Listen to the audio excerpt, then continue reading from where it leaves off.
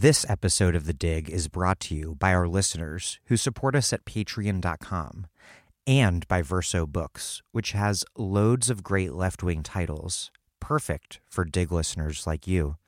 One that you might like is Eugene v. Debs, a graphic biography by Paul Buell, Steve Max, and Dave Nance, and illustrated by Noah Skyver. Dynamic and beloved American radical, labor leader, and socialist Eugene Victor Debs led the Socialist Party to federal and state office across the United States by the 1920s. Imprisoned for speaking out against World War I, Debs ran for president from prison on the Socialist Party ticket, receiving over 1 million votes. Debs' life is a story of labor battles in industrializing America, of a fighting socialist politics grown directly out of the Midwest heartland, and of a distinctly American vision of socialism. Mike Davis praised the book like so. As socialists of Debs' era might say, here's the ammunition. In addition to being a delightful biography of the railroad man from Terre Haute, this is a splendid genealogy of the struggles and ideas that energize today's socialist revival. Buy an extra copy and turn on a friend or workmate. Eugene v. Debs, a graphic biography by Paul Buell, Steve Max, and Dave Nance, and illustrated by Noah Van Skyver. Out now from Verso Books.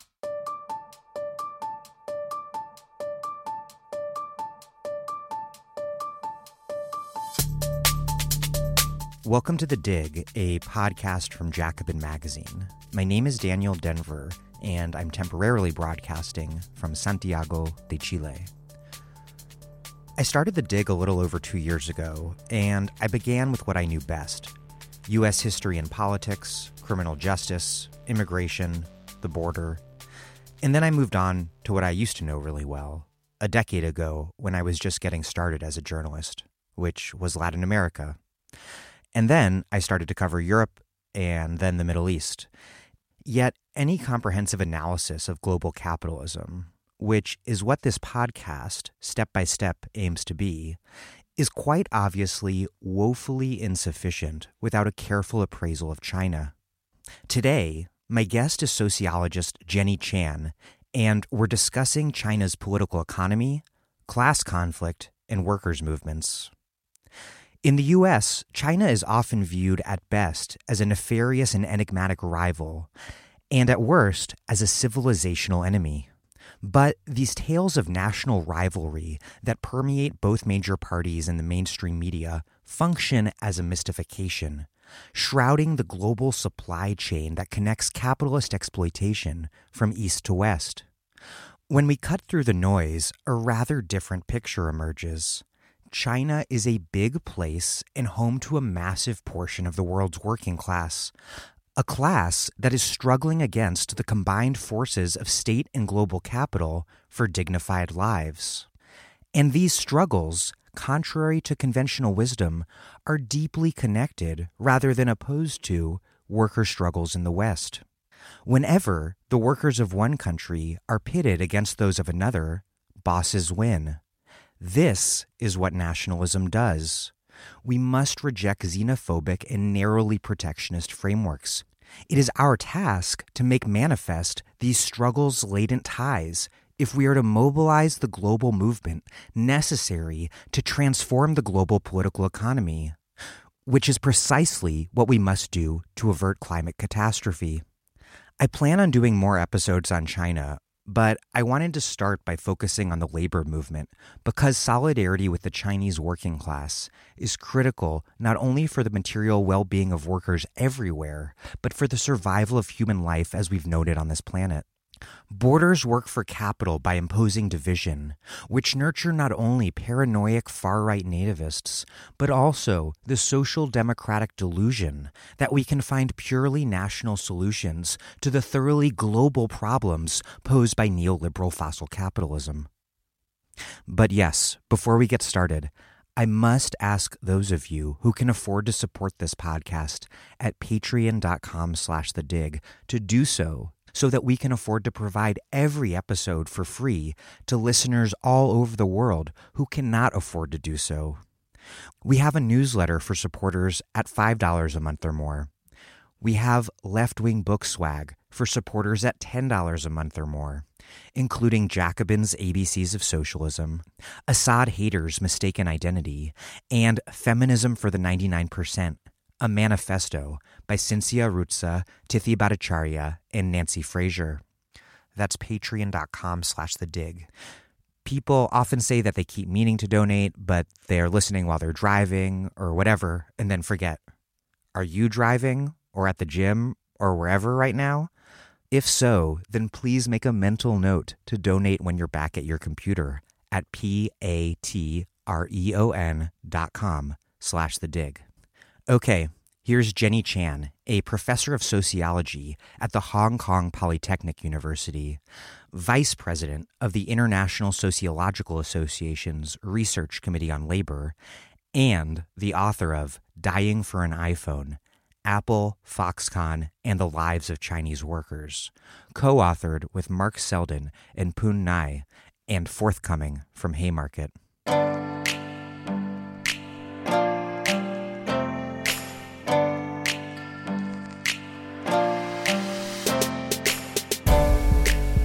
Jenny Chan, welcome to The Dig. Thank you so much.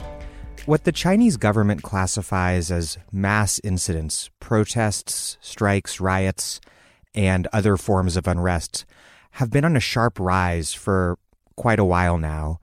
And while the government prioritizes continuing high levels of economic growth as the key to maintaining stability, that very same system of rapid growth also produces instability. How should we analyze this contradiction, and how has Xi Jinping's political economic program shaped the landscape of class conflict in China? There are so many different types of protests and conflicts that are so big, and it has been going on since the 1990s until now.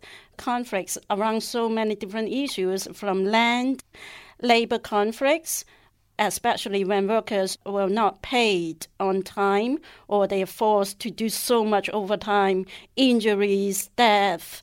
And there were also protests around environmental issues, pollution, air pollution, water pollution. The government had been quite alert about the rising numbers of challenges from all these different groups of people, including workers, peasants, and environmentalists. I would see a deep contradiction here because there were so many rights or interests that people should be entitled to. But in reality, we cannot just exercise them. So this is the problem. And the way to express their discontent is to take direct actions. In terms of the labor area, the official trade union is not that effective, and therefore workers will use direct action to fight for compensation, and some other are actually calling for a reform of the trade union. So these are some more direct ways instead of going through the time-consuming and burdensome legal avenue to address their concerns.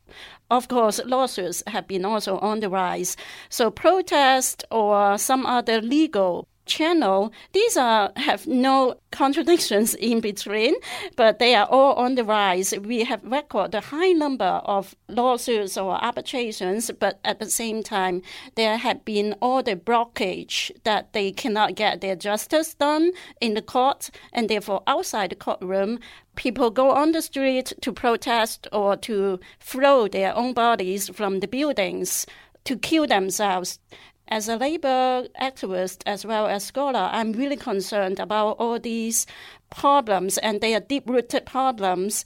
When China had undergone massive reform, market reform, with marketization, privatization, and more foreign investment, it doesn't mean that workers' rights are being better protected. On the way around, there were the cracks, all the different problems that come onto the surface. And what about this tension, this contradiction between the government and Xi Jinping prioritizing, seeing economic growth as the key to stability, but that very same system of growth producing instability. It's sort of ironic. Well, yes. As we all know, China has become one of the most important economies in the world, only after the U.S. and trying to overtake the U.S. in just like 10 or 20 years. These are the priority, the main concern. Along with the economic growth, what we have to ask is, will workers have their fair share? When they put in so many hours of work, will they get their labor contract? Do they get steady increase in their wages and benefits?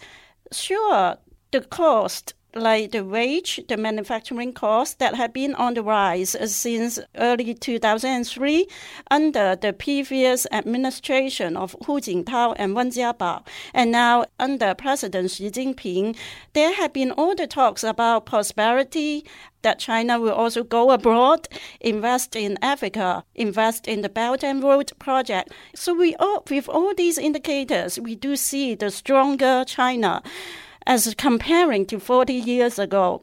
But the irony here is that workers also see the rising cost of living in terms of their rent, the housing price going so high that no one, as an average factory worker, could imagine to have their own home in the city. And remember, we are still talking about nearly 300 million migrant workers. These are the rural migrants. They are allowed to get to different cities to work. And yes, they are also working very hard. They got their increase in terms of the minimum wage. But when we talk really the long-term plan, will they be able to support their children in the city, to provide them with good education, to buy themselves a house, to settle down, to have their root sunk in the city? All these are important concerns for a family, and therefore I would see that as China had become economically stronger, it doesn't mean that the majority of working people are sharing the proportional benefits or the rights are better protected. On paper, China is the most unionized country on earth, but the reality isn't so great. Workers almost never exercise rank-and-file control over unions, and those unions systematically collude with business and government to diffuse and block worker action. Explain what the All-China Federation of Trade Unions is and how it works in tandem with government and employers to, as you write, quote, preempt the development of independent unions. The All-China Federation of Trade Union, ACFTU, is the only official trade union in China. It is a central hierarchical body with the party state on the top, Beijing the center, and then all down to the workplace level. We have what they call the grassroots union, or what we more precisely talk about as the company union or enterprise level union. So there have been some factories. Workers get together to bargain with their management and to build their union by elections, where workers nominate rank-and-file employees as the candidates for the chairman position, vice chair position. The problem is that the power imbalance is so obvious. Managers will quickly co-opt the worker leaders, maybe to promote them or just to fire them when they become very vocal, to really fight for annual increase in terms of their wages or to get more power in their own hands. So these are the negotiations or the bargaining that have been going on, and not many successful examples indeed. That is the reason why many scholars and observers have been criticizing the union as fake union because it doesn't gain any confidence of these workers.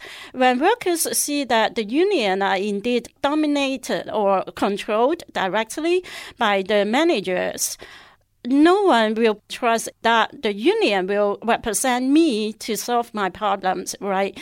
And most of the unions at the workplace level are in fact overtaken by the management. So the managers will have their own people occupying all the key positions and what could be brought on the table. The agenda is not really about improving the wages, get more voices from the workers, to improve occupational safety and health, to concern about women workers' rights, to protect the pregnant, or to provide better maternity leave or pensions. It is not all about these issues. And most of the time it's quite ironical that the managers will just streamline the labor force by getting more contingent workers, student interns, or dispatch laborers to control or to even cut the cost. So this is undermining job security for the majority of the workers. And therefore, up to this point, except one or two specific cases, we can see the union is functioning, but the most of the other cases, we do see the problem right here. But I do not mean that union is not important. Union is so crucial in the labor movement, and therefore workers nowadays are not just fighting for very short-term economic gains.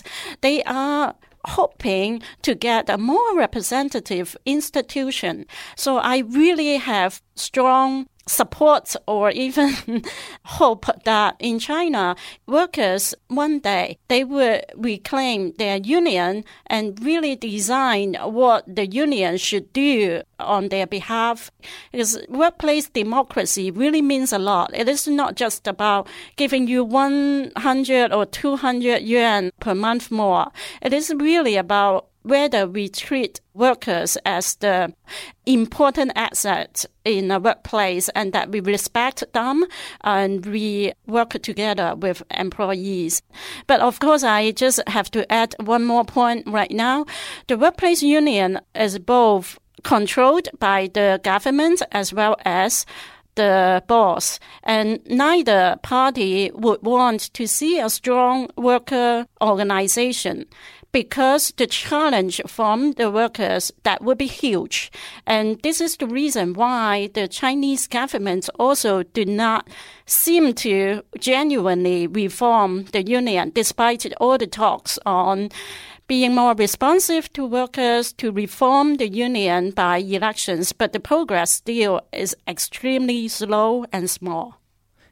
In more theoretical terms, how do hegemony and repression, respectively, function to undermine the labor struggle in China? In other words, to what extent are workers repressed through the state's and employers' brute force? And to what degree do workers buy in to the political economic program because they buy into the dominant state-sponsored ideology? Well, this ideology is not that powerful or penetrative, I would say. There are cracks, there are gaps and discrepancies, and workers see them very clearly. Explosions, fires, accidents is almost happening daily.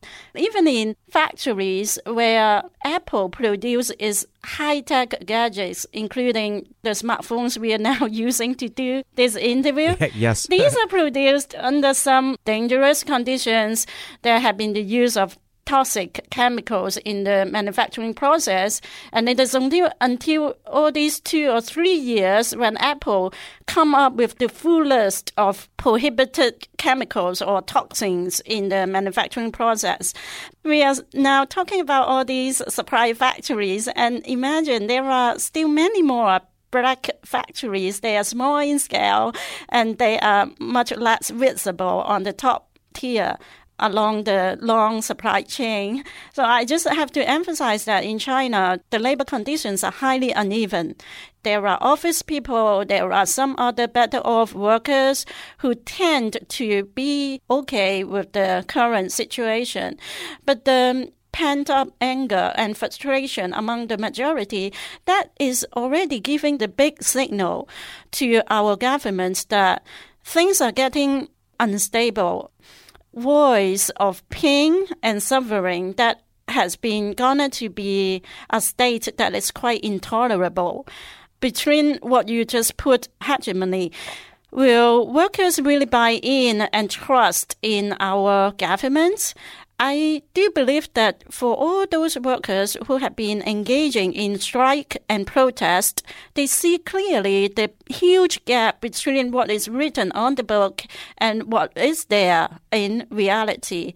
Most of the time, I can tell you, it is the media or independent media, more progressive media like The Dig and other people who are concerned and who try to listen, who are providing some support, like the labor rights groups, the Hong Kong group of activists who cross the border and then stand in solidarity with the workers who are the most oppressed or marginalized. This is the civil society forces that I see rather hope. Instead of from the top down, there have been some better laws since 1995. The labor law, and then more than a decade later, in 2008, we come up with the labor contract law. After more than 10 years, we need another law because the very first labor law was just very nice on the paper, but it is toothless. So between the law and what could be really exercised in the hands of the workers, they are not the legal rights, they are the rights being violated. And it was at the precise moment when the law is broken and when the rights is not realized, then they understand they have to fight it back with their own hands. And therefore, this is no wonder why we could see all the headlines about demonstrations, protests that have been quite clearly documented by the China Labor Bulletin with their interactive map. But given the heavy censorship, we could never expect that it is the whole population, right? It is just a small piece, the tip of a huge iceberg. Workers in China, indeed, have been paying the high human costs behind the so-called economic miracle since the late 1970s until now. 40 years on, we should be more hopeful about the change in the legal system. And in reality, the protection is very important. However, the gap is also so huge that we must see it sharply and critically, that how to ensure workers and other classes, including students or more progressive scholars, progressive independent journalists, all of us could work together in some way to make the society better and to make the voices very clearly to the government that despite the fact that you try to take away the blog post from the internet, to only control Xinhua or other mainstream media to make your own voice being heard. But there have been social media and the use of cell phone by the whole new generation of workers. So we, no matter what, will try to put forth the truth. So these are the tug and war, the ongoing negotiations and the bargaining every day between the state and the people. More specifically and more recently, what role has Xi's efforts to elevate his own image in person and to elevate Xi Jinping thought, what role has that played in shaping the political economy and class conflict, labor conflict in China? We have seen many political analyses that President Xi Jinping is the most important paramount leader and that he might even have greater power than Chairman Mao. Of course, very clearly, we already learned about the change in terms of the constitution, and very likely the president and vice president could go beyond their 2 terms. That means totally going beyond 10 years and continue with their leadership. There have been so many different terms, the authoritarian regime, but this is also a very much contested authoritarian regime. On the one hand, he is so powerful, and it is all different aspects from education, patriotic education, the new syllabus in the school, to posters and banners, propaganda also in terms of the factories, on the streets, in the mainstream TV programs and newspapers and so on. So it seems that he is the one who could take control over the military courts and also different and important ministries and bureaus from the central level to grassroots level. It is a multi-dimensional and multi-departmental effort in terms of shutting up dissidents, critiques, or some other criticisms. And it has been quite intimidating. The power to just get people into the jail, or what we call the re-education camp and some other means that are the full use of violence and brutal force. That is so scary. Even last month, when I crossed the border to Shenzhen to conduct field work, at some point of time, I'm also a little bit concerned about my own safety. And I am sure journalists in China also face massive pressure in terms of reporting some incidents that are seen as embarrassing or just really serious in undermining the governances in different regions.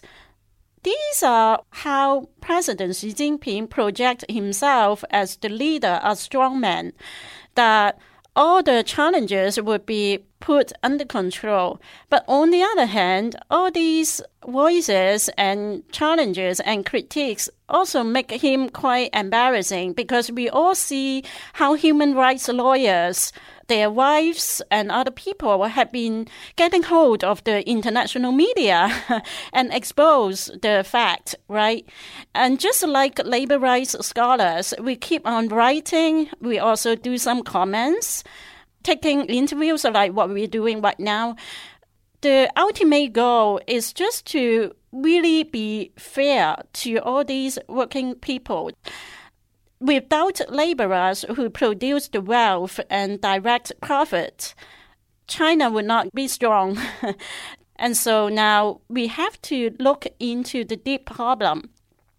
The basic protection by the contract, the institution of trade union, and the wage itself. The wage, it is just a little bit more than the minimum wage for even big supplier factories, and therefore how to rework the imbalance to ensure that workers also have their dignity, have their basic economic livelihood, to have their family be protected. I think all these are the real production and social reproduction issues that we have to look into. That means it is not just about work, and more work. It is also about life, yes. About how they have some fun, with their families. How do they enjoy their leisure hours on Saturday or Sundays? It is all these qualities that make China to be respectful. And it is not just about one figure who might be ruling for another 5 years, 10 years, or even 20 years. The governance structure should be included with education, vocational training, workplace democracy, and in a broader arena, it is really about human rights issue as well. For me and my colleagues, we all have high hope in building a better China. We want to do research, and they are the rigorous kind of research that will produce new knowledge. But we are not just hoping to publish. We also strive to create change. Social change and research should be going hand in hand.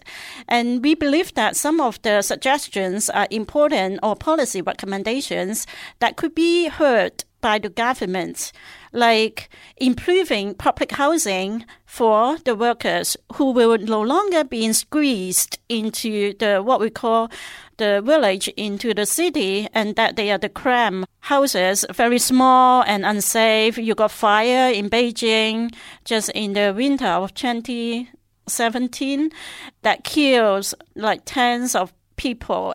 So it is not just chase away and to categorize them as the low-end population, as if the whole city is not built by them. Then when there are problems, you just try to kick them out. It is not the way what we think about China should be. And therefore, to go deeper into the China dream, it does mean how people's voices could be heard and their rights be guaranteed.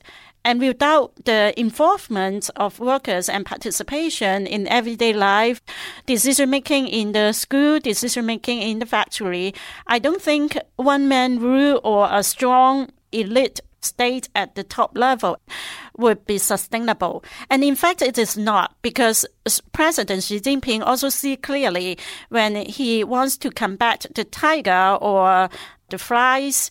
They are the big and small people who are involved in bureaucratic corruption. And these are deep-rooted problems. There are rules and regulations, but they are not observed. These are the problems at different levels and built in every corners, including the fake medicine or fake vaccine, the food, unsafe food, dangerous food that will be poisoning.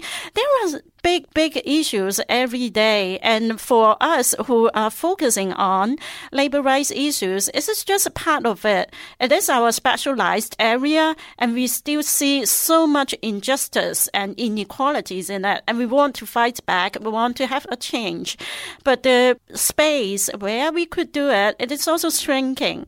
Given the passage of the so-called foreign NGO laws, even Hong Kong groups will be seen as the outsiders. And in terms of funding, in terms of the agenda or the services that we could directly provide for the migrant workers in the hospital, in the dormitory, or in the community, all these are narrowing compared with 5 years ago or 10 years ago.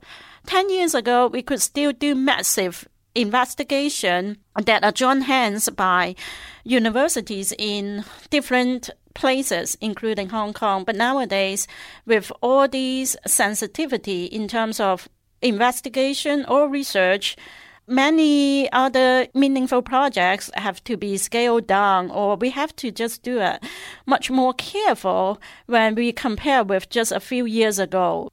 It seems to be almost the worst years that we ourselves are experiencing. Defenders of the Chinese system and status quo, of course, would argue that it has lifted more people out of poverty and faster than any system in history. My question is, one, is this just a conventional defense of capitalism, a capitalist apologia with Chinese characteristics?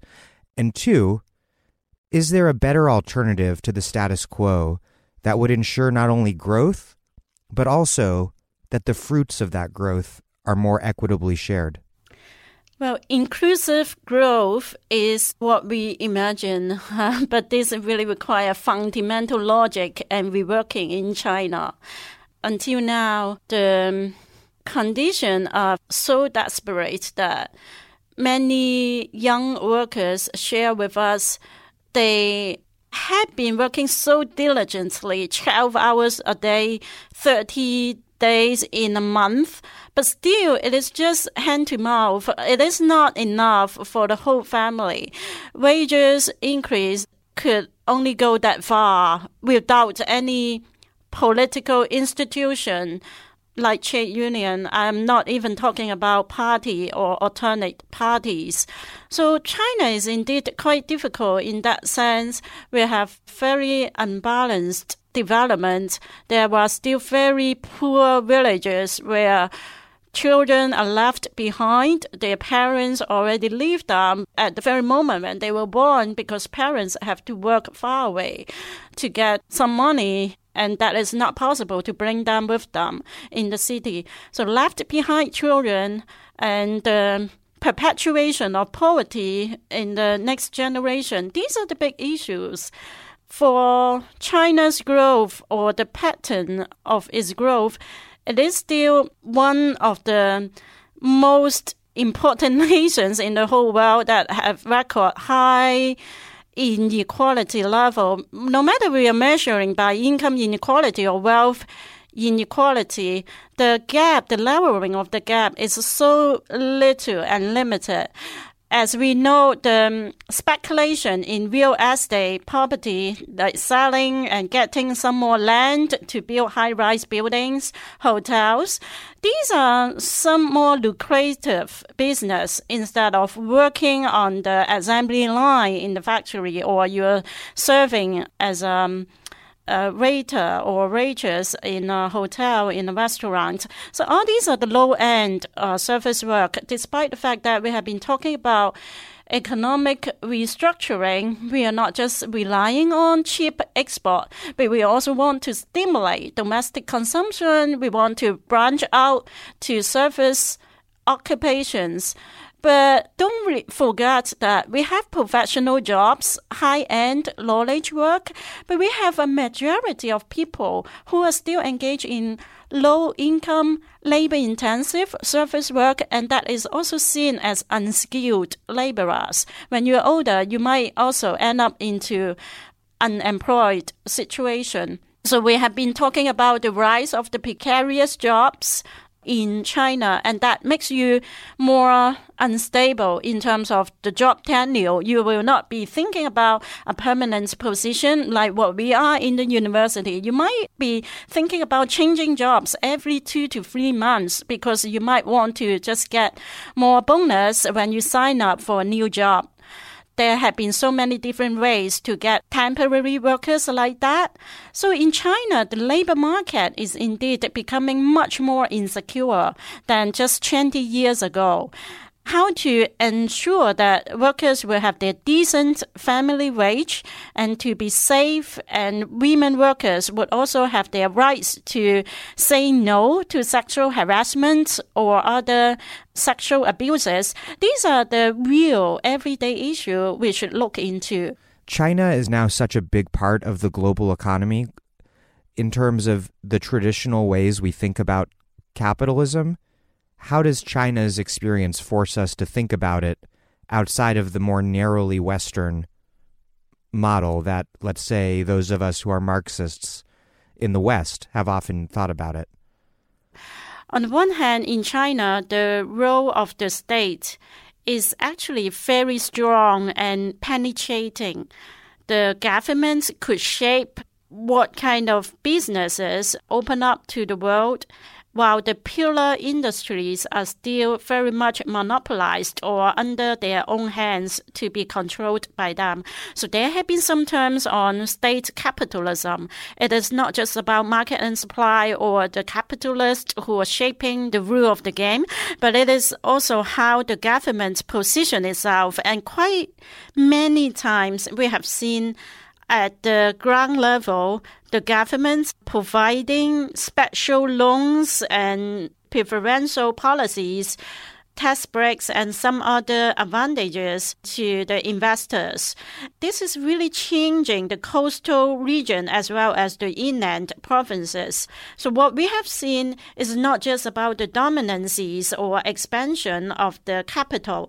It is, of course, taking place, but it is all the time with the strong support of the local states on their back to reduce the time of export or import, to provide special support by having infrastructural growth, the airport, the port, the highway, and then also with land and especially human resources nowadays.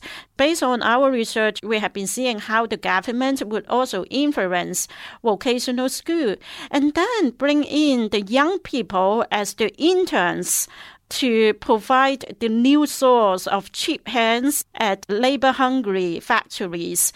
Some people might term it as the developmental state, but what we see is just to ban some laws and regulations in favor of capitalist investment.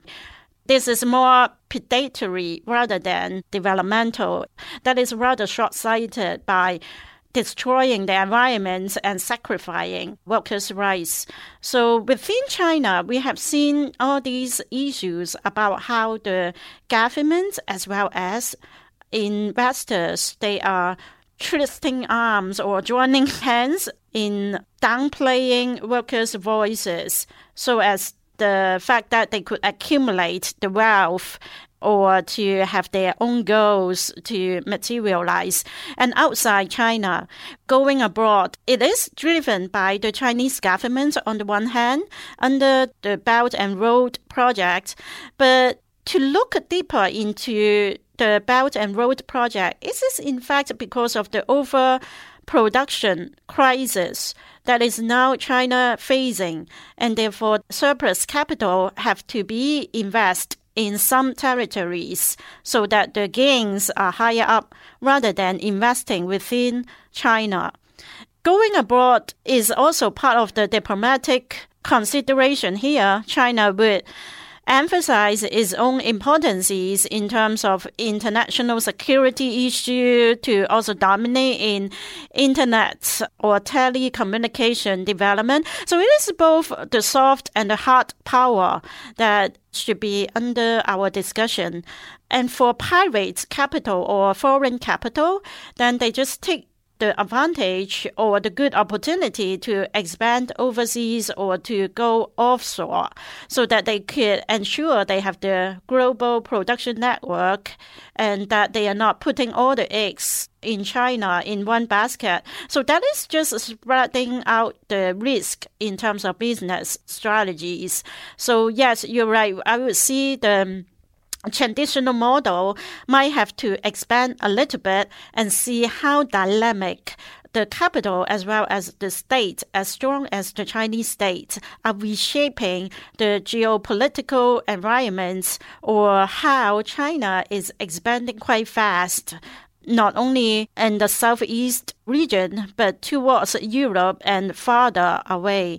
We have seen the trade war between the US and China, and that would be really hurting against each other. But the people who are most hurt in this kind of trade war is actually the workers. Workers are facing more unstable markets within China. Once the factories are out of business, it is they who will be suffering by not getting paid on time. So I think that there are many different layers or the macro and micro perspectives when we have to analyze how China had been changing and what kind of role that China is in the global capitalist political economy. And the crisis is pending. We have all read some reports about the financial debts China is facing, the fiscal instabilities, and needless to say, the serious issue about pollution also. There are many serious crises that are just postponing instead of having the root solution to deal with them. So we do have to get very fundamental restructuring. And it is not just a piecemeal way of getting more jobs in terms of the platform economy. You have more apps to do delivery work, or you have more new kind of jobs in the market. They are the jobs that are also without good regulatory regime at the moment. And here or there, we see new problems that are coming onto the surface. The model that China is now in is not sustainable and not democratic. I want to talk about the history of how the current labor exploitation regime emerged in China. You describe a two-part process. On the one hand, getting rid of old industries and their workers, and on the other hand, creating new industries with new workers. One side of this process was the privatization and reorganization of state firms, which in the decade following 1993 led to a 44% reduction in the state workforce. The other side of the process was the freeing up of agricultural workers in the countryside for what we might call proletarianization. Explain these two developments and their trajectory since Deng Xiaoping took charge in 1978. This is a very difficult developmental history of China, because it involved tens of millions losses of jobs in the state sector. We have seen more than 60 million older workers who lost their jobs in the wave of privatization, which had been taking place during the 80s, but much more accelerated during the 1990s. And then throughout the 2000 decade, the protest against privatization that had been still ongoing. Our readers might have heard about the iron and steel factory in the northeast of China. There had been the workers who had been protesting for years, even until 2009, against the restructuring of the state-owned factory. This is a very radical transformation in China, with those who had won being hailed as the masters of the nation, and now they are falling from their grace and to become the unemployed or those who have to get the jobs through the agencies, and they become the dispatch laborers without enjoying the full benefits from the time they were born to the time they pass away. And not only themselves, but with their families, they could enjoy housing or some other benefits. But these are all reduced much in size in many other state-owned factories. So this is one clear path that we see the loss of the old workers' plight as well as their economic protection. It is a painful history when we nowadays not only focusing on the miracle, economic miracle, but we also pay some attention to the human sacrifice in it. Okay, parallelly, because of the opening up, we have the pirate capital. We have those from Hong Kong, Taiwanese, or from the West. These new foreign investment really make the competition much fierce than in the past. So with strong market competition, the employers also squeeze their benefits and wages because the abundant supply of young laborers from the countryside, this is the new source of the young workers, but they are not completely proletarianized. That means they are, on the one hand, selling their labor power in exchange for wage. I work for 10 hours today, and I will get a certain amount as my wage in the end of the month.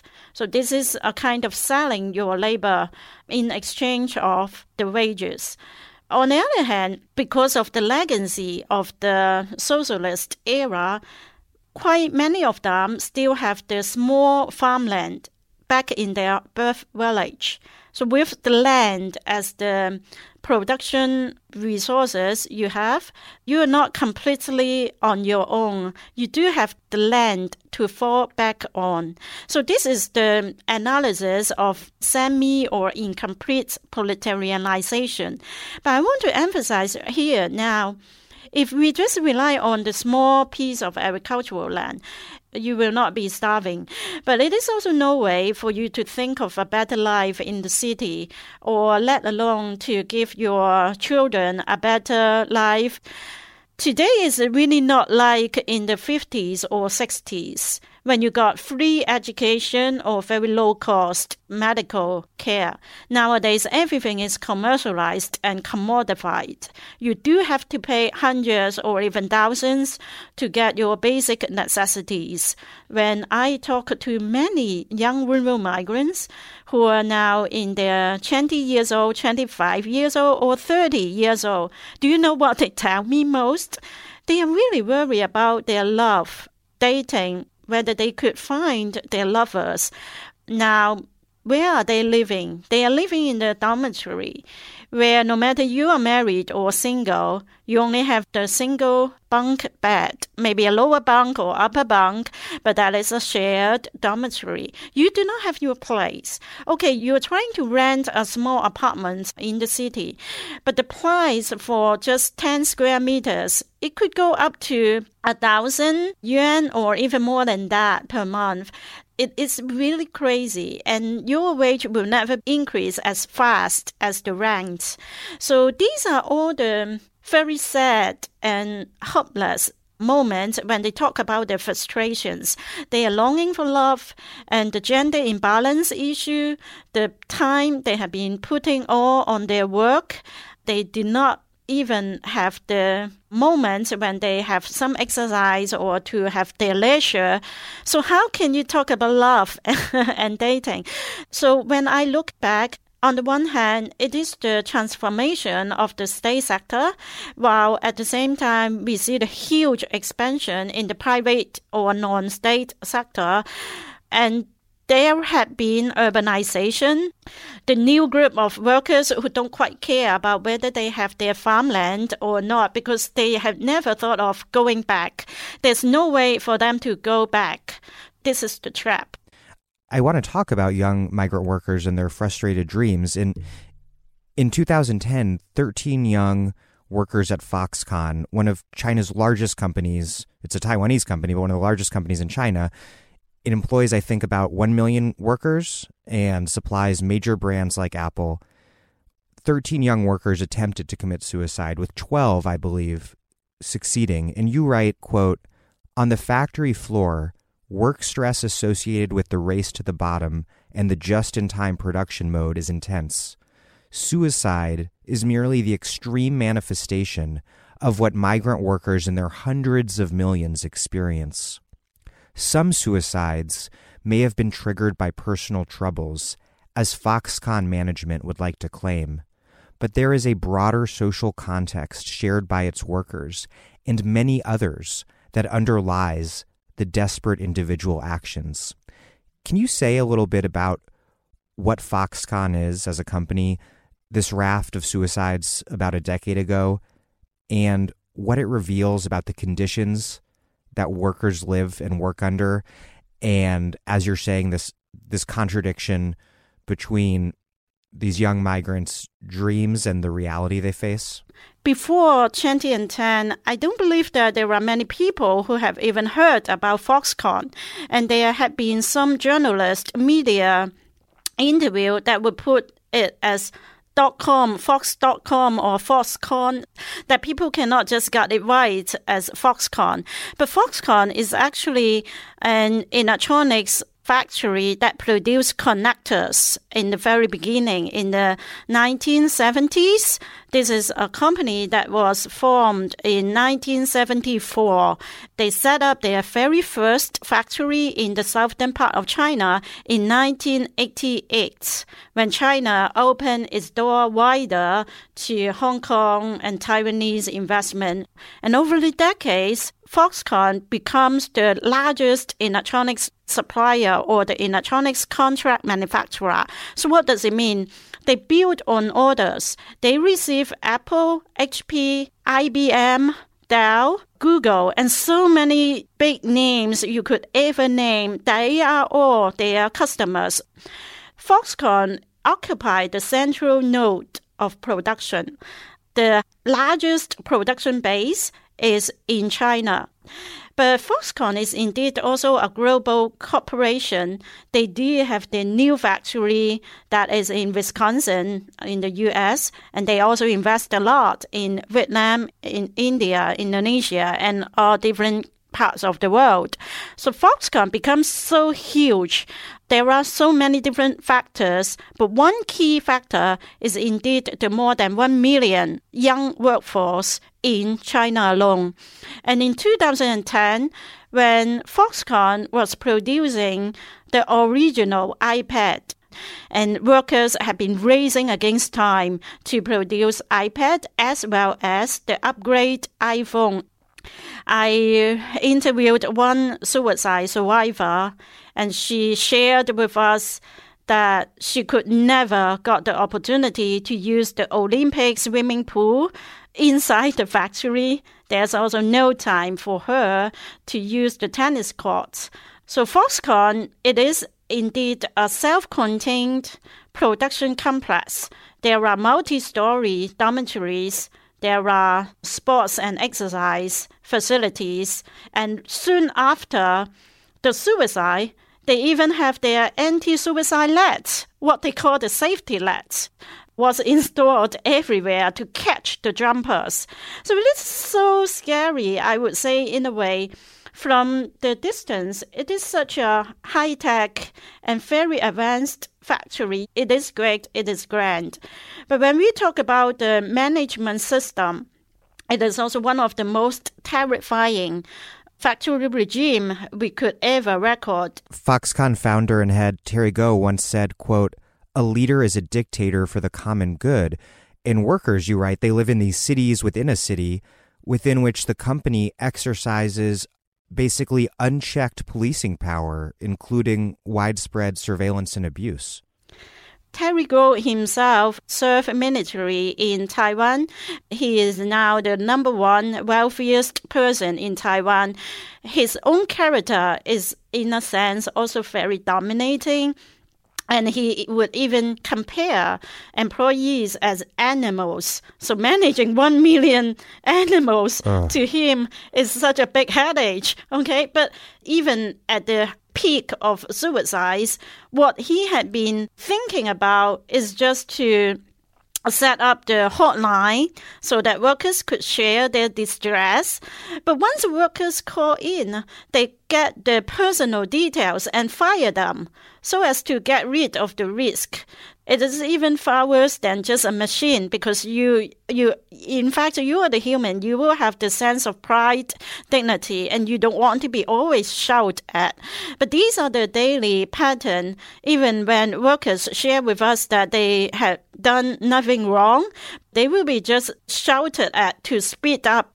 So it is not just about how tough and despotic, how harsh the discipline is.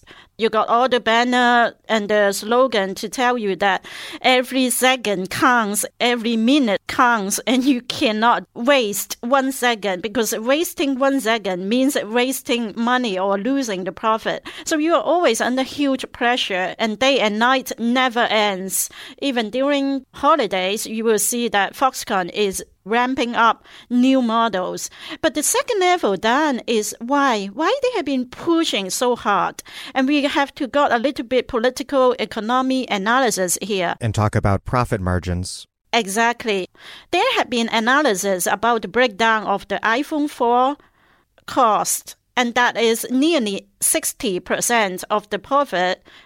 The gross profit will go into the hands of Apple alone because Apple dominate design, branding, and marketing, and then only about 1/5 of the cost are the raw materials that are built in for a smartphone.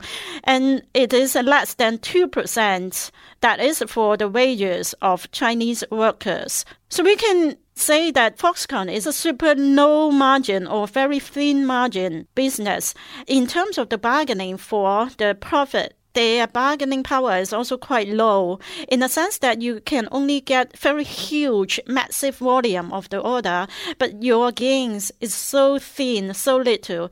When Foxconn themselves have also to earn a lot, that means the portion that could be into the pocket of the workers will be even less. So the real dictator behind the dictator are companies like Apple that enjoy these enormous margins on their sales of final consumer products while demanding such low costs and imposing such low margins on their suppliers like Foxconn. Not to excuse Foxconn, but they're really in a secondary position in terms of the power relationship here in the global supply chain. To some extent, it is definitely an interdependent model. Apple cannot deal without Foxconn. Likewise, Foxconn have to depend on Apple to get its own business, despite the fact that Foxconn also want to build its own brand and to come up with new robotics and other high-tech product of its own name. But so far, these big, huge global corporations, they use their power to shape their supply chain, and they, like Apple, always pit one supplier against the other to compare Foxconn with Pegatron, or to compare Pegatron with Campo Electronics or Wistron or others. Apple can bargain one with the other. Even though we can see that so far, when Foxconn seems to bring such a bad reputation in the press and causing much trouble to Apple and other image-conscious companies, including HP and Dow, you can see they do not really cut off from each other. They do rely on the other to produce. This is the reason why when we are producing our book, the provisional title is Dying for an iPhone. There are two meanings here. At one level, we are really talking about the workers who have been really struggling between life and death because they have been working day after day, night after night with such a meager, little income. And to die is a kind of desperate protest. This is not a life that is worth living. Well, I'm not saying that suicide is something that should be supported. It is absolutely not. But I'm trying to convey a sense of desperation with those migrant workers who have been leaving behind their poems, their songs, or their letters. We all see the deep pain and agony in their life. But the second meaning of our book title, Dying for an iPhone, is also we should take this opportunity to think about global consumers. We cannot wait for another second for a new iPhone or another new iPad. Of course, we also want maybe a Huawei smartphone or a Samsung cell phone. It is just quite similar because everything is built more or less the same by Foxconn. Consumers, to some extent, are also driving the momentum that workers are doing day and night to satisfy. And if we consumers could understand better about how these goods are being produced and what workers will put under the inhumane conditions, I thought this would be very powerful, that we rethink whether we really need to change our iPhone every year or less than a year, and what are the costs behind it for our environment as well as the people. I'm Naomi Klein. You're listening to The Dig, as well you should be, and you can support them on Patreon.com. This episode of The Dig is brought to you by our supporters on Patreon. And by, well, good question who? You frequently hear ads right here from Verso, University of California Press, and coming soon, N+1. We are now looking for new publishers to advertise with us. Do you write or work for a magazine or book publisher? If you do, can you think of any group of people more interested in buying smart left-wing books and magazines than Dig listeners? Because, well, I sure can't. If you want to advertise your media product on The Dig, email me at firstname@gmail.com. That's danieldenver@gmail.com. That is also, incidentally, where you may send me listener letters, which, as long as they are not intensely mean, I always do my best to respond to. Okay, thank you, and back to the show. So how do we in the U.S. or people who are consumers of these products more generally, how do we work to help connect the labor struggle up and down the supply chain? In other words, how could, ideally, people in countries like the U.S. who are simultaneously workers with their own struggles here, but also consumers of Chinese-made goods, act successfully in solidarity with Chinese workers? We have to push Apple and other companies to be more transparent.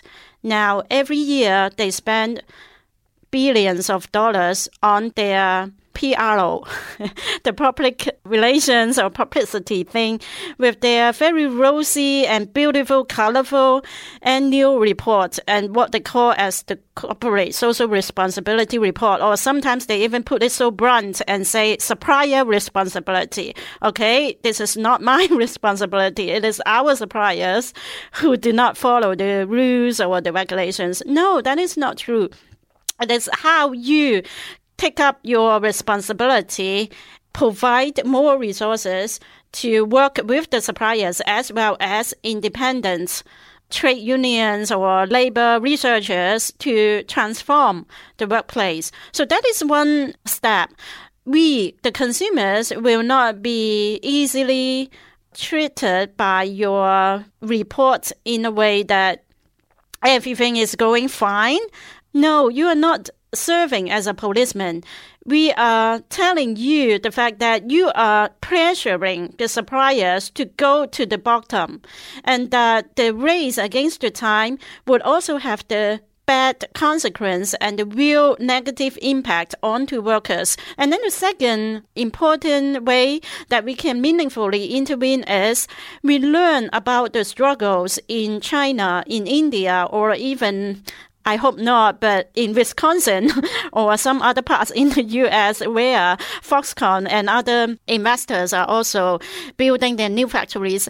It happens already when we read the newspapers. There were young interns, there were workers who have been doing their jobs but at very low wage or not being effectively protected. So what I mean is workers around the world should really stand up and join their hands together, because unity is power. It is not just the lonely fight in China. It is the workers' solidarity exchanging their experiences.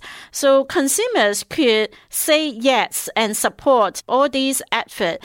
It is not as concrete or as simple as boycotting iPhone. Okay, you don't use iPhone, then maybe we just use some other phones, but it is not a way of taking a more proactive position. We do want to show our strength and our concern to workers' health and women's rights and so forth. So as consumers, we can always support workers when they go on their struggle. We understand that they are fighting for their basic rights and justice. And we also show them support by signing online petition, or if possible, maybe we can also do more talks and exhibitions within our campus. And there are also public events that we can organize so that everyone looks closer into now.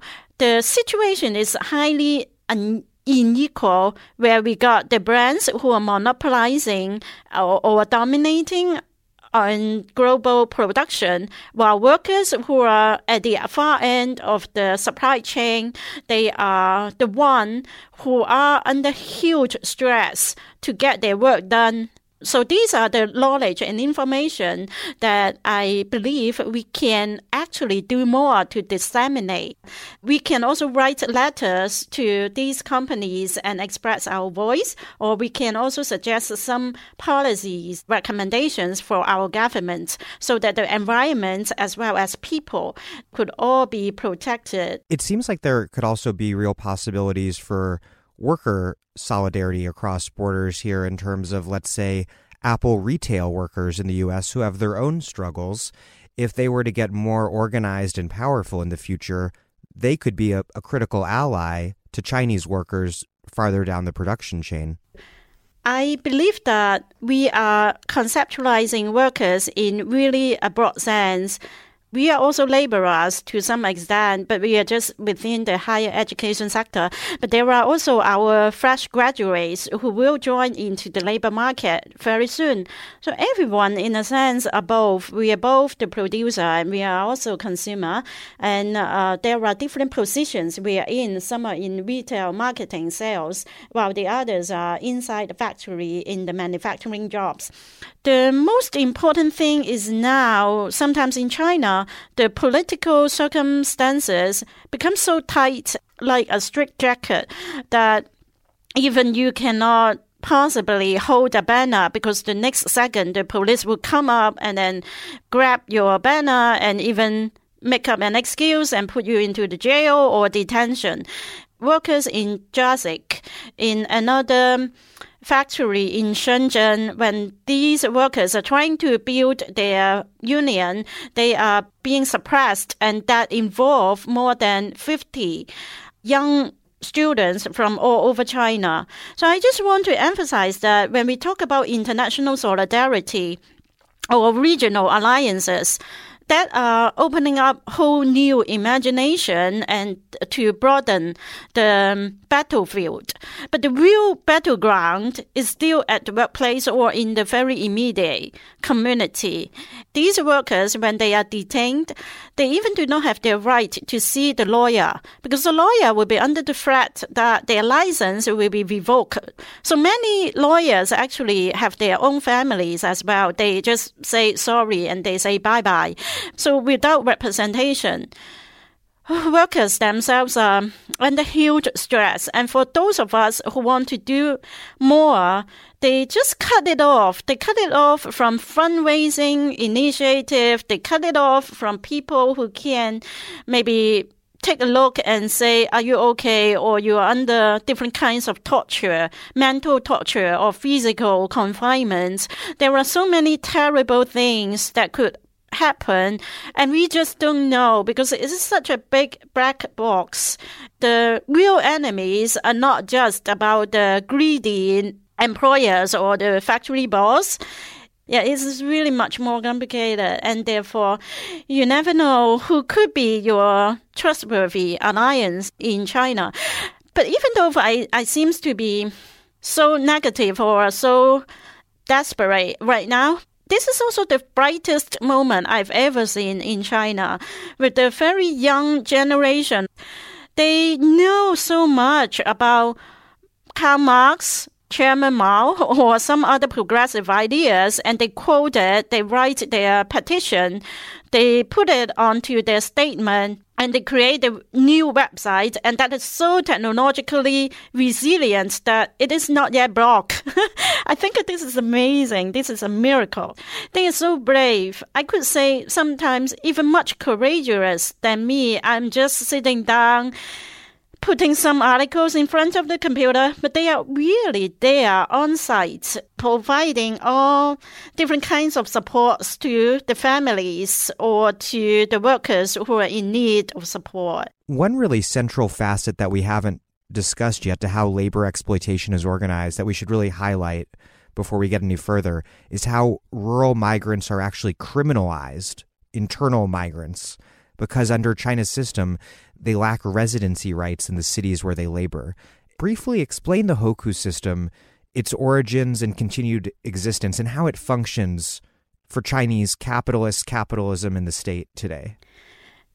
Everyone in China will basically fall into two categories. If you are born in Beijing, then you are the local resident, the citizen, and you got all the rights, social insurance or the social services, public education.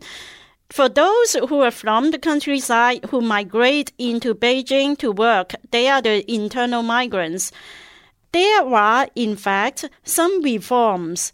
Let's say for 5 years, if you do contribute by tax and you can buy your own house, then you have the right to settle down. But how many migrant workers on average would have the savings to just get that? It is not possible. I have been to Beijing for several times now, and I see their miserable living conditions, really in the basements, so small, crowd living together, and not only them, some other young graduates also do not have much economic standing power. There are the possibility of converting your rural household registration into the city one. The portion is so small, however, for these average rural migrants. For those who are the young professionals, it is another story. Maybe their chances are higher, right? So in a very marketized situation, not even your children could possibly get a place in a primary school or junior secondary school and high school and then finally college or university. It is not that we can take it for granted in the States or like me in Hong Kong. It is not really a big deal where I'm living in New Territories or I'm living in Kowloon in Hong Kong. It is just no difference. But in China, we have these what you just put hukou or the household registration policy that is still in place. There have been some reform. Smaller towns or smaller cities, you might end up as so-called the urban citizen. But in these big cities, they now also have their population control, and they want to actually push these low-end population, no tech, no skilled migrants out. It seems like very forgetful. We cannot do without them. They are the sanitary workers. They are the ones who are helping the production that earns China as the name, the world factory. And these are also some workers in the university campus, working in the canteen, working as the security officers and so on. So we rely on hundreds of millions of vulnerable migrants. But it is also not possible for us to see the total cancellation of the hukou policy. The abolishment of the household registration policy may not be an immediate goal, for the governments have been relying on the system for decades. The way is to build second-tier or third-tier towns or smaller cities so that perhaps the whole environment could be improved in terms of delivering education, healthcare, and basic housing. But in the reality, all these divided households are creating many family problems. We have seen in China the higher divorce rates, or the children could lose their childhood because the parents have no any means to bring you together and take care of you every day. Psychological problem, all other social issues that have been coming up. The hukou policy, the household registration policy, is one of the problems. But more than that, actually, because of the market nowadays, if you do have the complete right to stay here in the center of Beijing, can you tell me how much you have to earn a month so that you could possibly live here comfortably?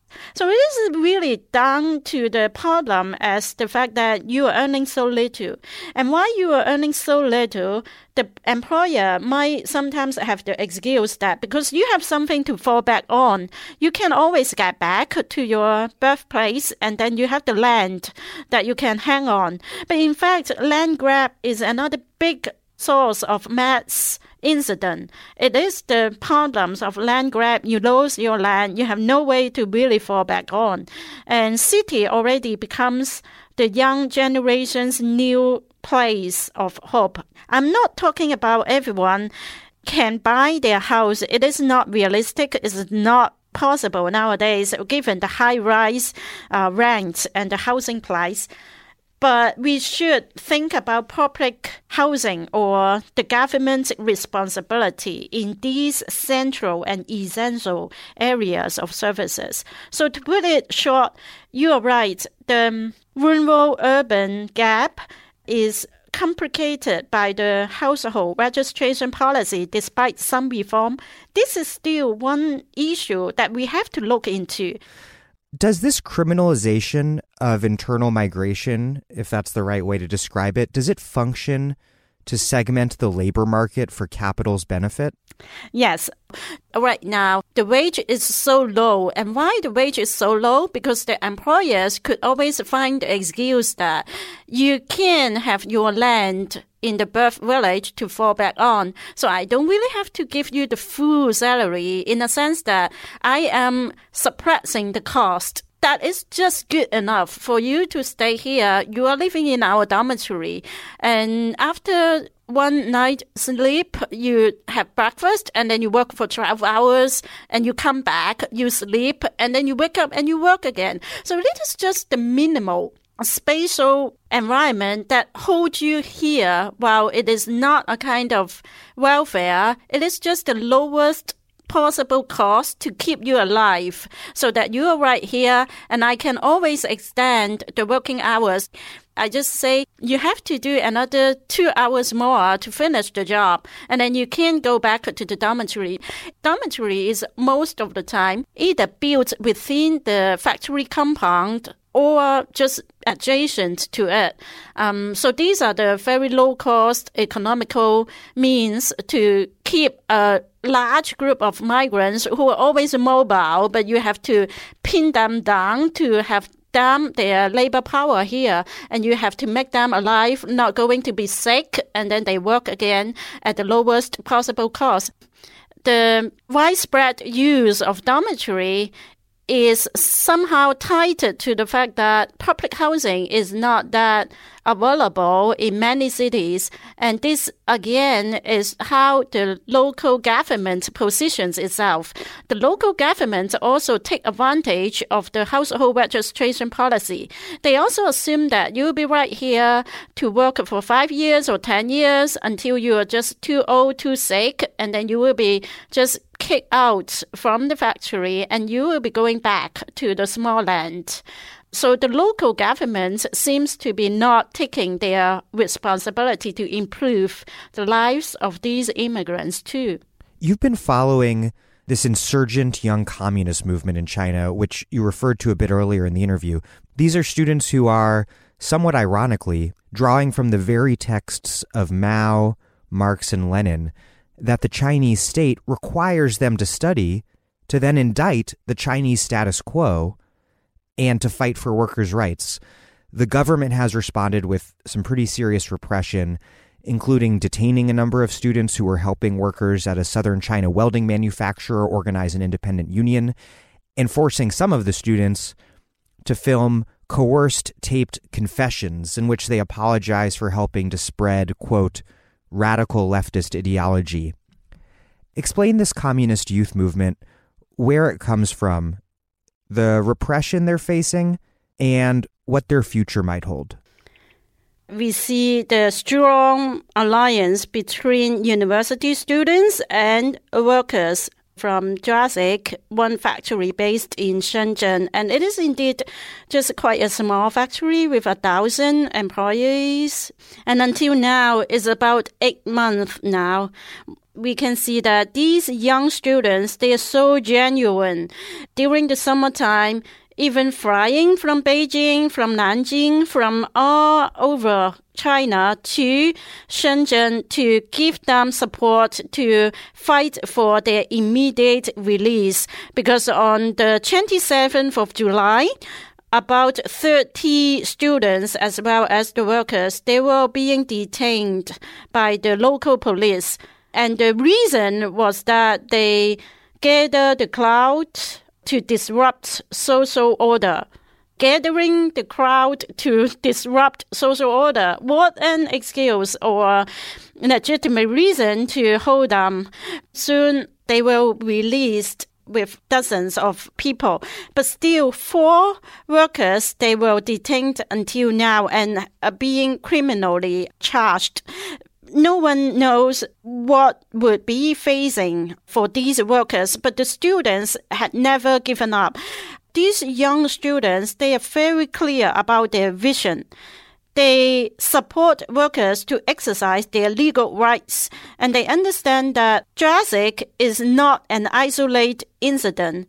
It is indeed quite similar to many other factory workers that the students have read about or the students themselves have interviewed during their winter break or summer break. So these young students, they have been having long-term concern about workers' lives. Many of them had read Karl Marx, Lenin, Chairman Mao, or some other Chinese classic literature.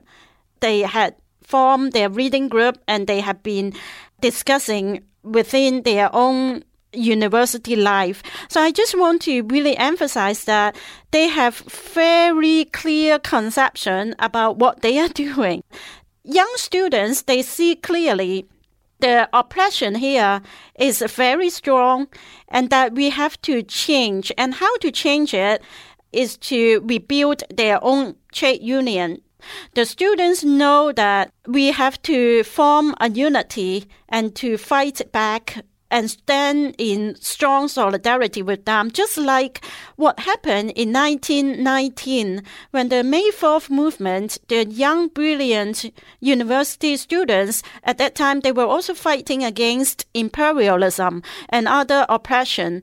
Just like nowadays, they would stand up in front of the JASIC management to stand in solidarity with the workers because they understand that this case would be setting up as an example how university students would join hands with the workers. When it was the summertime, when they get into Shenzhen, they could not get the response from the local authorities, despite the fact that they are issuing open letters to call for dialogue with the district level governments. And then higher up, they also sent a letter to the All China Federation of Trade Unions in Beijing. They have doing all the proper steps, taking all the different means to make their voices. And the fact was that these students were being taken away, especially after the 24th of August. Up till now, according to our list, more than 40 students who self-identified with Chairman Mao or Karl Marx. These young group of students are the ones who are mostly attacked or taken the confessions in front of the camera, and those testimonies, what we believe, are not truthful or sincere. This is something like a script that they have to read out and confess that they are doing something illegal. For the Chinese government, the alliance between the university students and workers that had become so threatening that the authorities would expanding the scale of repression. This year is the 30th anniversary of the Tiananmen Square protests, which of course were infamously met with massive government repression. At the time, however, you note that there was also a major upsurge in worker militancy and moves to organize democratic unions. We typically just think of the student protests, but there was also, you write, this huge worker movement. The Beijing Workers' Autonomous Federation called for the ouster of unions' undemocratic leadership and, quote, and for, quote, price stabilization, opposition to political oligarchy, and freedom of association. The threat at the time then wasn't just student radicalism, but also the possible development of a potent student-worker alliance.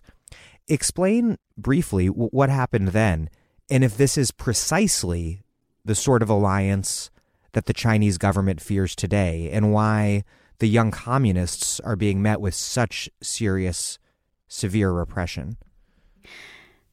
Let me be clear, because I thought that is important for the security or safety of these young students now who were not even born 30 years ago on June 4th of 1989. So we just have to be careful about some similarities, but also huge differences. For these young workers who are very conscious about what they are doing, they have their own trajectory and their own growth, their background, their own families or direct experience during their summer jobs. They understand the difficulties facing by silicosis, the dying silicosis, construction workers. They have been get hold of some other laborers who were also not paid, and some of them got the awakening when they are fighting against sexual harassment on public transportation or in their campus with the global influence of Me Too movement, etc. So there are new elements in their own core and with their own lived experience so that they draw themselves into the JASIC workers and really fight for their good because they themselves know they are going to graduate, and some of them had already graduated and decided to go into the industrial district to live, to work together with the workers. So these are the very clear path that they themselves craft to build a stronger communist movement, or what we should call a socialist movement, that is not with the bureaucratic or the old burden of those terminology or ideology, but they are envisioning something new.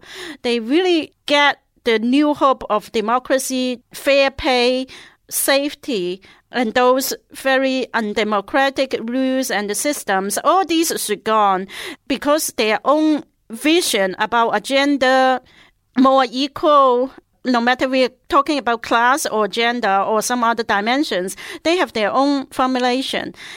What happened 30 years ago, it was definitely a huge moment when China experienced the transformation with market opening up, with inflation in the city, and the older generation of workers seeing the dictatorship and undemocratic rule within their own danwei, within their own state units.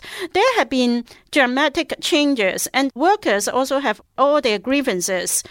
At that time, the university students have all those new ideas from the West that they are calling for liberty, a new political system calling for freedom and autonomy. But some ideals are so, in a way, a little bit abstract from workers' own concerns. At the very beginning, at least in April and May of 1989, the unity between the students and workers were not that strong. It was only until the latter half that students came to have more trust with the workers. It also tends to be too late.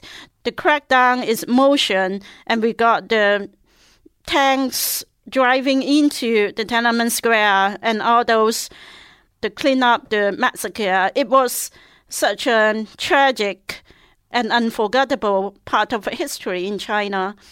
And now, 30 years on, we are still supporting the reinterpretation of that history, as well as looking forward and see what are the ways that we can strengthen workers' rights, as well as creating more space for students to pursue their belief. Instead of believing into those terms and empty terminologies, we can read from the mainstream dominant text how we understand our government, how we understand the party, or how we even have to interpret what has been going on in these 40 years of reforms. And yet, students, from their own experience, from their reading group critical discussions, they come up with a new, quite different version that we cannot just sit down here and believe the top-down delivery of rights or other gains. Everything you might have to really fight hard for. And this is the test when workers fight for their union in accordance with the trade union law.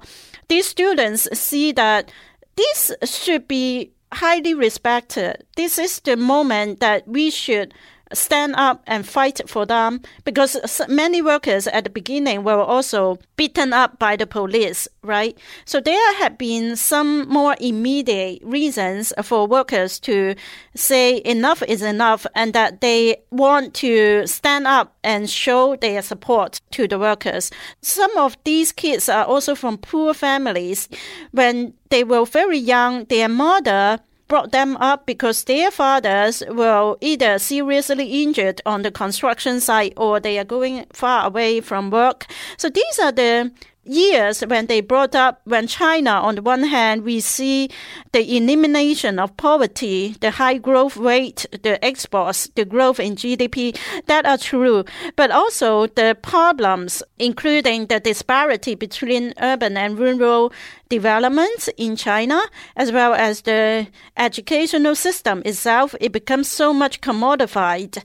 And with all these young people who are searching for their own voice and standing on their own feet, they are reimagining a whole new vision. And that should be more open in terms of discussions and debates. And that if Chairman Mao's ideas on workers' participation, as well as some other ideals that are embodied in our state. We want to make it real instead of just repeating those empty words while they are meaningless to us. They are not going to give up, despite the fact that during the whole semester, the university are also joining hands with the authorities to so-called restructure the Marxist society or to cancel out other student organizations already, respectively, in People's University. And they kicked them out of a Marx study group. Yes, you're right. They already kind of disbanded 2 Marxist societies already. And then at Peking University, at Beijing University, basically all the 32 new members are the Youth League or the Communist Party-backed young people. So they are not the original Marxists. The whole 32 original Marxist group members, they are all gone. I mean, they are disqualified. They are already out. What we see is that the individual target is no longer the students themselves plus their parents. You just bring them, their parents, and say your kids are being brainwashed. And that the parents, of course, will be frightened to death. This is a kind of relational repression. By relational repression, we means utilizing family ties or other significant relations put to such psychological pain and pressure to just ask you to give up. But they do not give up. Okay, so you are making one step further. Instead of targeting individuals or in addition to targeting the individuals, you are targeting the groups now. You are using all the school regulations and all different kinds of tactics to kill these Marxist organizations so that they do not have organizational backup. And not only the university groups, there are also leftist websites. The magazine editors, they will also caught and confess their scene on the camera. So there are also some other young activists. They had already graduated from 2 or 3 years earlier before, but they themselves keep up with their enthusiasm.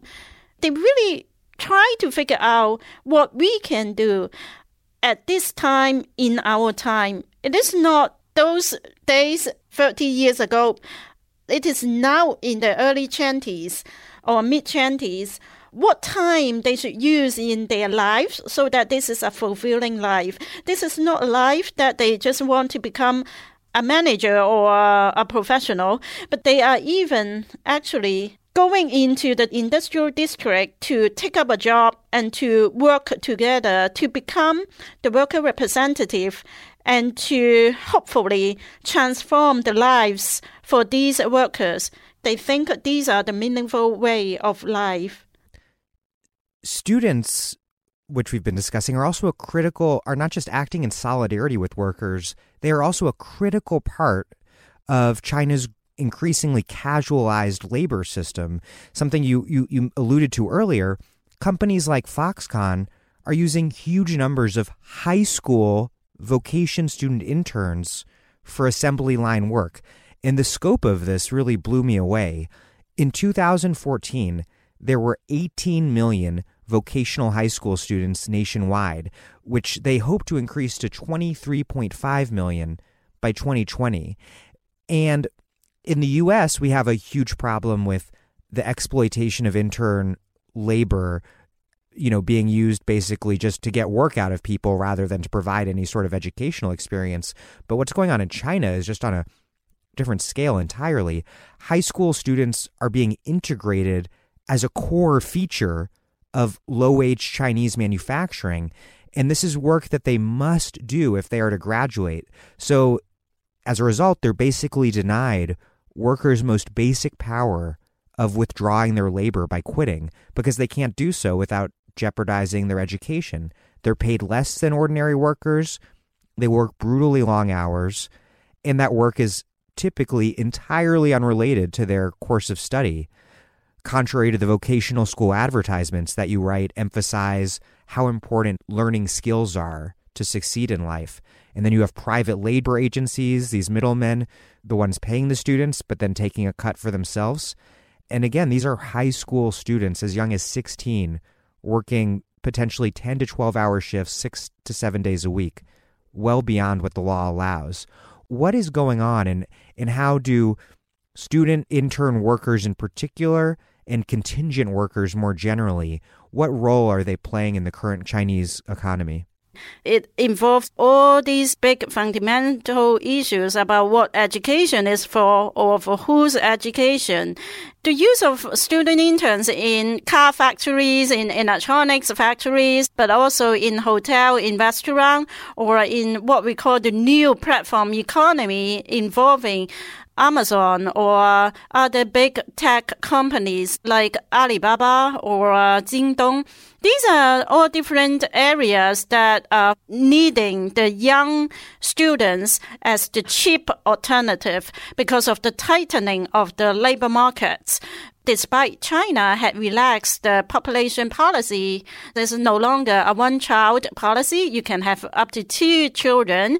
It is not just so magical that because of the loosening or the relaxation of the policy, then birth rate will increase suddenly because of the high cost of living, because of the very complicated considerations by those parents. So to put it short, the source of cheap labor from vocational schools, that is great because the government had been investing huge millions of dollars into building the new schools to train our skilled technicians so that China would be competing with the advanced economies.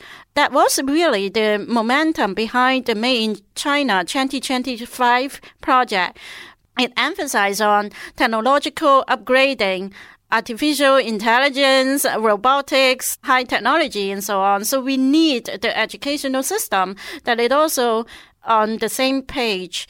For some other students, they will have their entrance exam to get into college or university. But these, something like between 18 million to more than 20 million students, they have to undergo a standard 3-year program. For the first 2 years, the students will take some theories or classroom learning, and then in their final and third year, they have to do internship. That is mandatory, and that really creates the institutional opportunity for these employers to get their hands far extended into the school. The local government are now making a deal with the investors. Well, if you come and invest here in our city, we will not only guarantee the provision of land and other taxation benefits for you, but we are going to provide you with human hands. We are going to provide you with the young, very obedient laborers. And these interns, because legally they are still termed as the students, they are not recognized as employees. That means they are not entitled at all to social insurance. Wow, this is cheap. This is good. You just have to pay them, and without providing them with any healthcare, pensions, or other kind of social insurance benefits. So in this sense, per head, per month, you are saving a lot. These are the young, cheap alternative. And if there are the strike, some employers may even just take in the young students as the strike breakers. This is not just for the own, I would say, sacrifice of the young students, because when they are doing internship, they are not acquiring real skills training, but it is also at the harm of the co-workers. They would also have more difficulties to make their demands with their employers simply because they sense that they could be easily replaced by the young interns as well. The interns could be coming in tens of hundreds because this really depends on the size of the schools. We just mentioned Foxconn as the world's largest electronics manufacturer, and they are also the biggest employer of interns in the whole world, much, much bigger than Disney, for example. We understand that only in one summer of 2010, Foxconn alone would use up to 150,000 interns. 150,000 interns from dozens of vocational schools all around China. These young interns do not have their own choice to work. They are brought in as the cheap labor, and if you don't fulfill the internship requirements, you will not be able to graduate on time. So this is a new form of slave labor or unfree labor. They do not have the freedom or autonomy or decision to choose the internship, and that should be matching with their majors of studies. But based on our research, those students are doing business marketing or accounting, arts.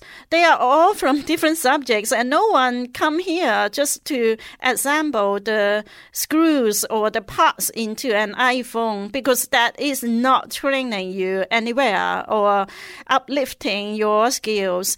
We are not just talking about labor rights. We are also talking about educational rights. And some teachers even get a double pay because they got involved in these, what we call the trade, the human trade or the student trade business. The teachers got one paycheck from the company, and they will simultaneously get the pay from their own school, because now they are not just teaching in the classroom. There's no need anymore. You go to the factory, you go along with the interns on site to make sure these students will go to work on time, and they will only punch out after their overtime. They cannot just play on their PlayStation or just pretend that they are sick. You have to monitor their attendance. The teachers themselves becomes the supervisors. I'm not trying to blame those teachers, because to some extent they also do not have their own decision to make. But these are very complicated, and you see that the momentum behind is that the governments have their regulations in terms of protecting interns, that you have to go to internship because that would help you to combine theory and practice. But in the reality, for enterprises, they just think about the rock bottom prices when they get interns, because in the past there is even no law to regulate how much you have to pay them. Until 2016, we got a new regulations, and you have to pay them at least 80% of those, like the new co-workers. But 80% means that the maximum, you can only pay them up to 80%, no matter how good they are performing during their 6 months or even 1 year internship. The one favorable condition is that the government had been expanding education system, not only the academic track, but the vocational track. This is an irony, though. The enrollment into vocational school actually had been dropping in these most recent 1 to 2 years as we are monitoring the national figures so far. And I do believe that one major reason for the not attractive enough in doing vocational school is the abuses and exploitation in internship. How seriously is Chinese leadership taking climate change? How ambitiously are they thinking about the task at hand? And do they see a green transition as perhaps an opportunity to move beyond a low-wage, fueled economic development model that is progressively running out of new cheap labor to exploit? For China, aiming at building more airports, highways, and more new houses every day, I see the deep contradictions here. Of course, we have been talking about the phasing out of using coal or other dirty energies or resources and replace them with solar energy, wind, and water power.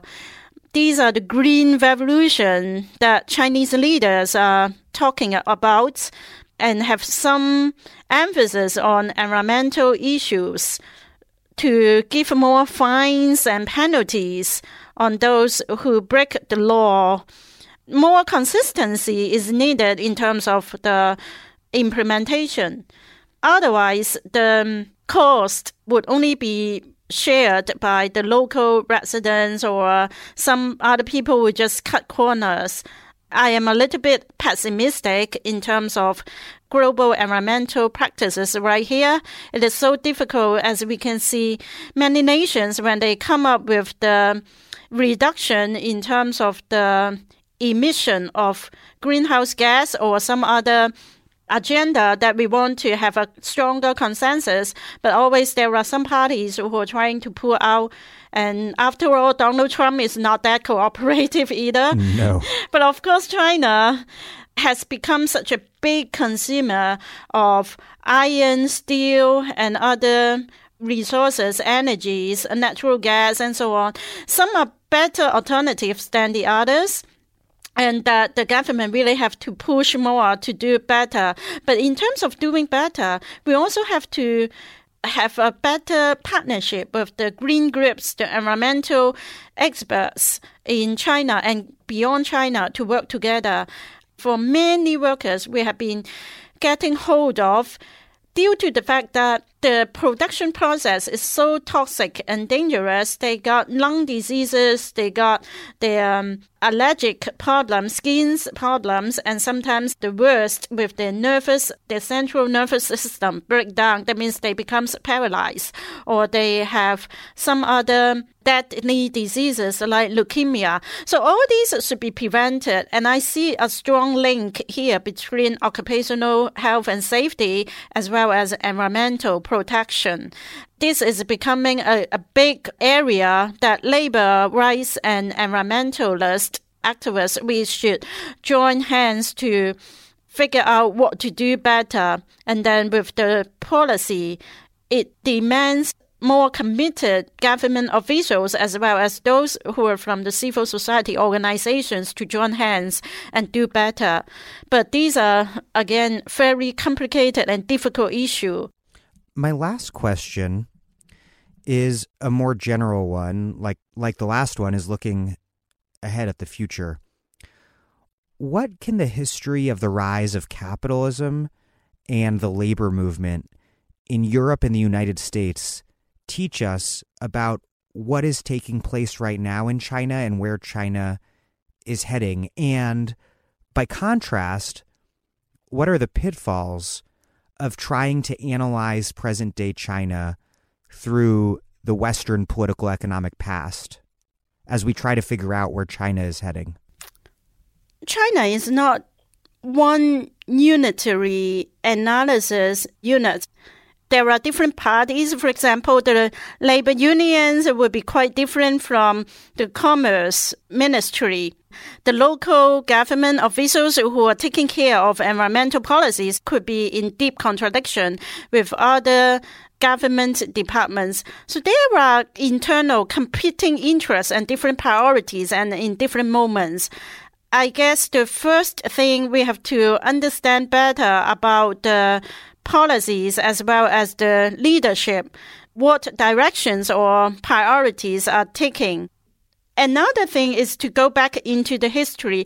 There are some ideas and practices that are indeed good. If we are talking about industrial democracy, or when labor workers are more glorious than what they are now, we can maybe draw some insights from our socialist history, even though it's just, I would say, quickly replaced by the more capitalist, market-oriented history in these most recent 40 years. But there should be some wisdom and energies that we could draw back from our very rich socialist Chinese history, or even maybe some moment before 1949 when we see the very vibrant moment when trade unions are standing up to fight, and with intellectuals, concerned young students who are also joining hands to think about the future of China. I would prefer to have more dynamic civil society that we could witness in China, instead of now every non-governmental segments are either being closely watched or censored, and that there are really limited or shrinking space that we can use. And if we just take a look at these young students, they are advocating for justice or standing in solidarity with the workers or doing some different kinds of investigations, and they will be in such a big danger to suddenly disappear without anyone knowing where they are. This is intimidating enough, right? So just get to something very basic. If we are talking about the development of China or to even think of the future ahead, we have to just get things to the most basic. There are competing interests among all different government units. It is not just one person who are dominating and could make everything under his own calculation. It is not that simple. There are always oppositions or different parties involved, but I am more interested in rethinking about the role of academics, intellectuals, labor rights activists, as well as some other progressive elements, including feminists or young feminists, and that we can combine our energies and resources to make a better society. So these are always putting us in direct conflict with those who are holding power, and they are the elite in the society. So we are ready for all these fights and battles. If we have our own readiness for this, I think we could really have some more progress.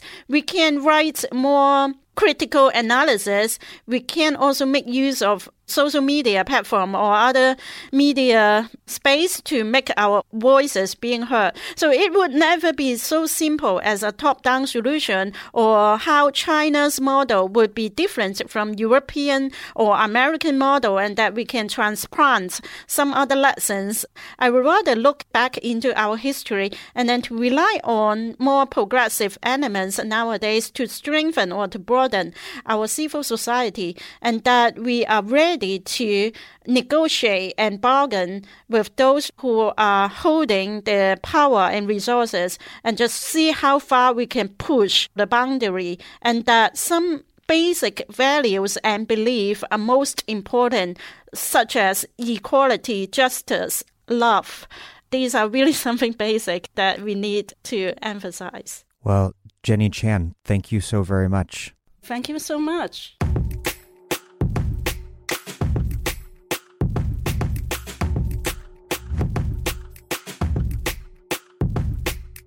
Jenny Chan is a professor of sociology at the Hong Kong Polytechnic University and the author of Dying for an iPhone, Apple, Foxconn, and the Lives of Chinese Workers, co-authored with Mark Selden and Pun Nai, and forthcoming from Haymarket.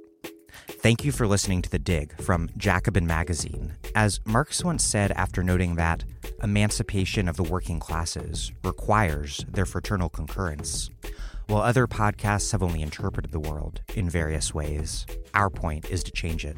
We are posting new episodes every week. The Dig was produced by Alex Lewis, music by Jeffrey Brodsky. Our communications coordinator is Logan Dreher. This episode was edited by the glorious John Hanrahan, as was last week's interview with Kafoyato. Follow us on Twitter at The Dig Radio, and please find us wherever you get your podcasts and subscribe.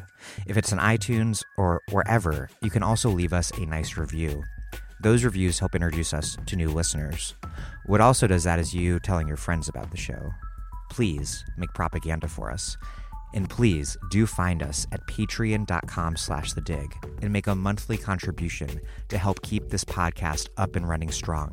Even a few bucks a month is a huge help.